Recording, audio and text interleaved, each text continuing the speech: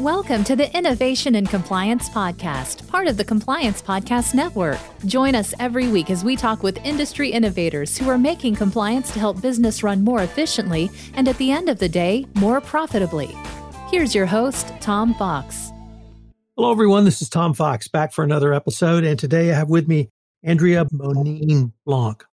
And you're in for a real treat because not only is she one of the top voices in compliance, but she has some really wonderful news for every compliance practitioner.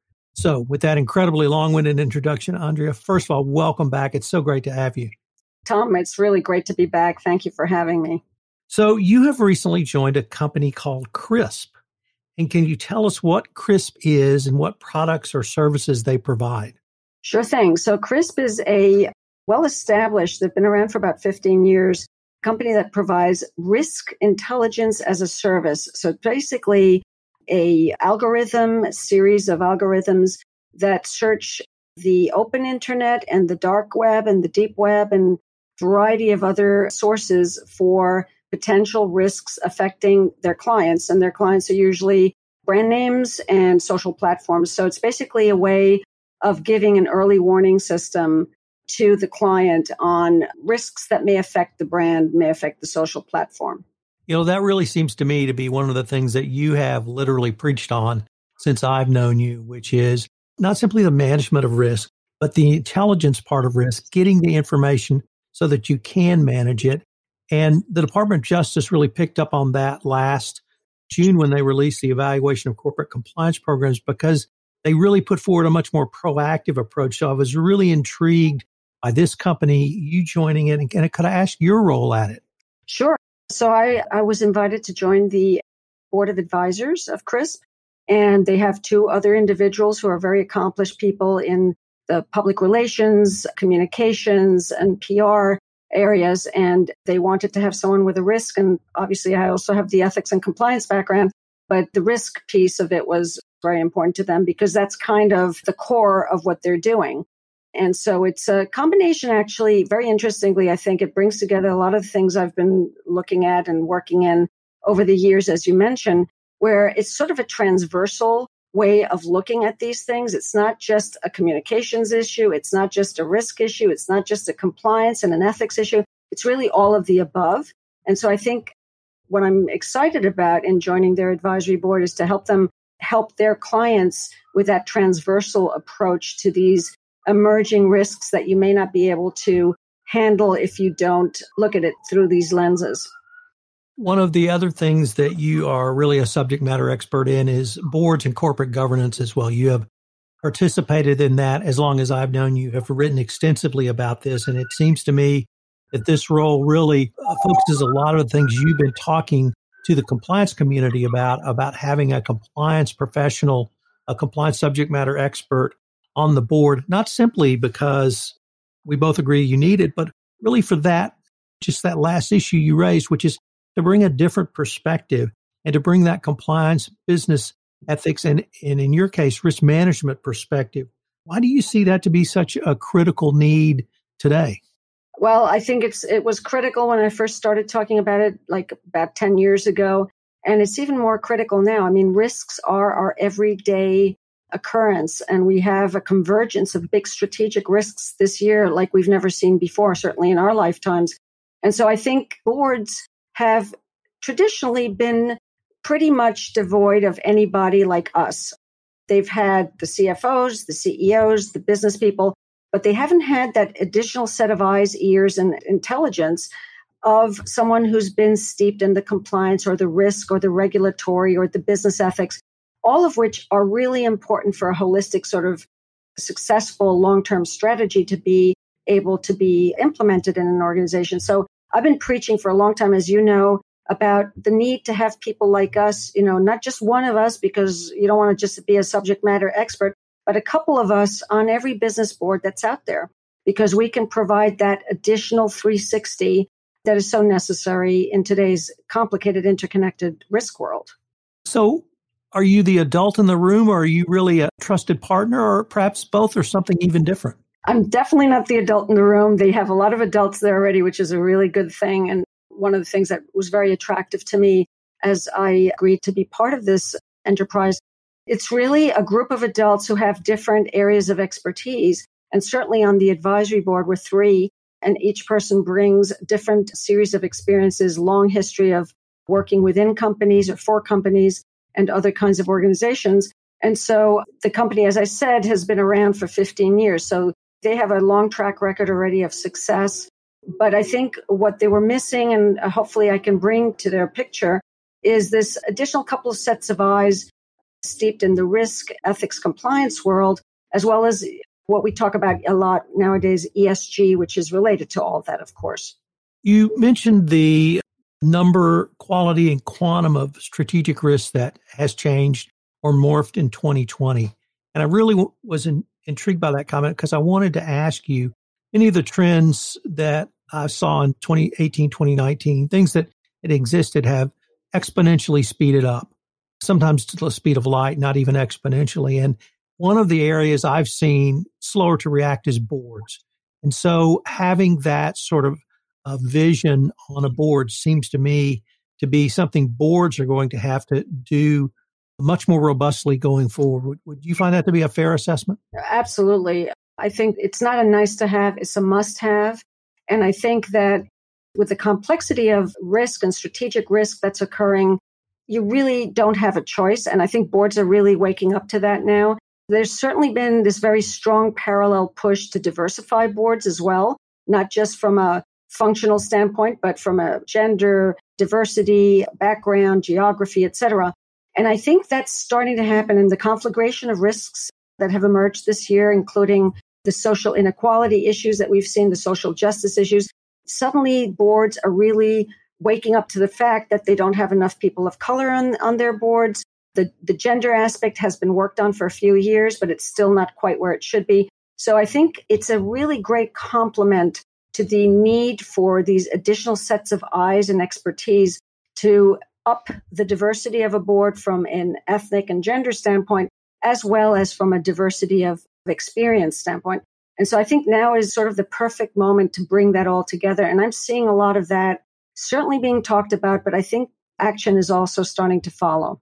As recently as this summer, the CEO of a major U.S. financial institution said, "We'd love to be more diverse, but there's just not enough talent out there." Anticipating what your answer might be, I did want to ask you that and respond to something like that in 2020. Oh, for Christ's sakes, go back to the 19th century, not even the 20th. I mean, I think that there is a vast array of talent out there, and we just have not tapped it for the wrong reasons. And there are many women, there are many people of color. You know, our systems of talent acquisition, development, promotion, all these things have had the sort of a structure in place that don't really animate diversity. But I think people are starting to realize there's some root causes here that need to change. And there are some great CEOs out there that are starting to be the leaders. And I'll mention a couple. I think Mark Benioff of Salesforce has been a really great proponent of a number of these kinds of things. So has Satya Nadella of Microsoft and others. And they're realizing that these are things that need to happen within their organizations in order to not just make their organizations reflect society more than they have, but to actually create competitive advantage. And that's really the bright side of this whole thing is you're not just doing it to be a good citizen, you're doing it because it's good business as well. So I grew up in the South and I grew up in the Civil Rights era. And after the Civil Rights era laws were passed in the 60s, probably for the next 30 years, we moved towards a culture of tolerance. I will tolerate you working with me or for me. Now we have a conversation around diversity and inclusion. The thing that struck me is, as important as I think diversity is, I find inclusion, if not equally important, perhaps even more important, because that speaks to a human level of respect that I had frankly not seen talked about in the workforce enough. Do you think that just that change in that nomenclature actually makes a difference? Oh, I think it definitely does. And, words really do matter. There are always those who take a superficial approach and will use words just to dress up a marketing stance. But I think those who take it seriously, using the right words and nomenclature to describe your initiatives, your programs, your practices is really, really important, but it does have to have the content behind it. It can't just be empty words that are being used for marketing purpose. So I love the word inclusion as well, and I think it much better describes what we need to do than just diversity, of course. You are also an incredibly prolific author. Look who's talking. I have another book due October 31st. I'm thinking about that a lot. But your latest book is called Gloom to Boom. I was wondering if you could tell us a little bit about that and how prescient I think it was for this point in time and where we are. It's, people keep saying you were prescient. I think we all saw this kind of thing coming down the tracks. Anybody who's involved in risk management and ethics issues and corporate responsibility and just looking at the world, looking at the geopolitics, students of history and current affairs, if you're paying attention, you could see this coming down the tracks, maybe not exactly the way it did. So I started writing this book a couple of years ago. I finished writing it about a year and a half ago, and it was published very late last year. And in it, I actually, the gloom part references the first chapter, which is called Gloom, the 10 Megatrends of Our Turbulent Times. And it was published in November of 2019. So it was before the pandemic. But if anybody pays attention, you look, for example, at the World Economic Forum Global Risks Report of every year, the pandemic risk was listed there as the number 10 most impactful of this year before they knew that there was a pandemic. Now, it's now going to be the number one, obviously, for the next year. But the point is, we have to keep our aperture open. We need to keep our lens wide open and understand the world that we're living in. And certainly climate change has been talked about for a very long time, and we all knew it was coming down the pike. Pandemics is something we knew was coming down the pike. These are not black swans. These are known, potential, high-impact risks. And so I wrote the book to get leaders, the subtitle, which gives a better sense of what the book is about, is How Leaders Transform Risk into Resilience and Value. And so I take the reader on a trip, which, by the way, after the gloom chapter, I have a very long chapter on leadership, culture, and ethics, where I try to synthesize my view of what it takes to have a good leader who can lead you through these difficult times. And so the leadership chapter starts with the sociopathic leader and ends with the emotionally intelligent leader and why ethics and culture are so important. But then I take those leaders on this long voyage between Scylla and Charybdis, is the way I framed it, of ESG, and then I've added a T for technology because I think, in addition to environmental, social, and governance issues, technology issues really suffuse our everyday. And then the last two chapters are about the boom, getting to a place of resilience. So I have a resilience model in one chapter, and then a place of sustainable value. And I go over some of the things that, the purely quantitative people or financial people don't think about, but it's the value of values, of ethics, and of other things like trust and reputation. So it's an attempt to tell the story of today as it is. It's dark and it's complicated, but it's also a story of hope where we can really achieve certain things if we work together across countries, across functions, et cetera, to solve some of these really top ESG issues. You mentioned several things in there. I wanted to maybe see if I could follow up on a little bit. Obviously, ESG is prominent in a lot of people's minds, and now ESGT. But the World Economic Forum recently announced that they would have compliance metrics, would suggest compliance metrics be a part of an ESG measurement. And I really wanted to ask, do you see compliance and ethics moving towards a more holistic, more comprehensive, more risk management approach, but including things like ESG, including things like perhaps diversity and inclusion or social justice? Is that something that you see going into 2025 and beyond? Yes, I do. And, I think we all sort of are talking about similar things and maybe different words. But I like to think about all of these issues as the bucket of non-financial issues that can have a major financial and reputational impact up or down on an organization. And so I think ethics and compliance are a very vital part of that. And whichever way you organize yourself as a company, for example, in terms of, do you have a ethics and compliance function? Do you have a corporate responsibility function? Do you have all these? However you organize yourself, you need to tackle the ESG and T issues in a coordinated, integrated way that then can be measured to a certain extent. So there should be metrics for sure.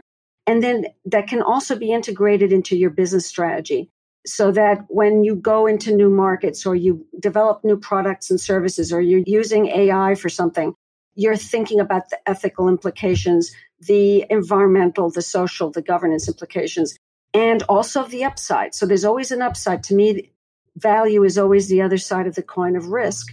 If you conquer your risks, you can actually create better products and services. So that's sort of my attitude about all that. Well, I'm glad I asked you that because that would seem to me to be a great tie back into CRISP, and that they're providing a part of that. And it's such a broader amount of risk information to bring to the risk management professional, the compliance professional, the ethics professional, that hopefully they will understand the holistic nature of not only what CRISP brings, but how to use that information. I agree. And that's what intrigued me so much when I started talking with CRISP about what they did. And I kind of put myself, I've been my own boss, so to speak, with my own business for the last almost 8 years. But I put myself in the position of I've been a general counsel, I've been a chief compliance and ethics officer and a chief risk officer before. How would I feel if somebody presented me with something like this service of risk intelligence as a service, early warning system into those really dark and not always identifiable risks that lie beneath, so to speak, that lie within this sort of very confusing and in some ways scary digital world that we live in. And hell yeah, I would want to have that kind of a service where I can understand what's lurking and what's out there and what might affect me as a business. And so to me, it is a piece of the puzzle of what the ethics and compliance or the risk professional needs to think about in today's world. And I saw an interesting piece recently that talked about how this area of social media and dark web, early warning kinds of information is sort of the equivalent in some ways to cyber. It's almost like a different side of cyber. Cyber attacks are attacks that take place from a technology standpoint, but these kinds of darker substantive issues that are out there, whether they're fake or fact, can also come to bite you. And organizations need to know how to manage that and get that early warning signal that things are percolating. Andrea, unfortunately, we are near the end of our time, but I was wondering if our listeners wanted any more information on any of the topics we've talked about today, where could they go? Well, they can certainly go to gecrisk.com, which is my company. And they can also go, I think it's crispthinking.com. I'm not sure, but just Google CRISP and you can find out more about them, or just look me up on my website and send me an email. So, Andrea, this has been a fascinating interview and way too much fun. I hope I might be able to call upon you again and visit with you further about CRISP and where you are. Absolutely. It's a total pleasure to be back on your radar and to spend some time with you, Tom. If you want to stay up to date on the latest innovations in compliance and help your business run more efficiently, subscribe to this podcast and help spread the word by leaving a review.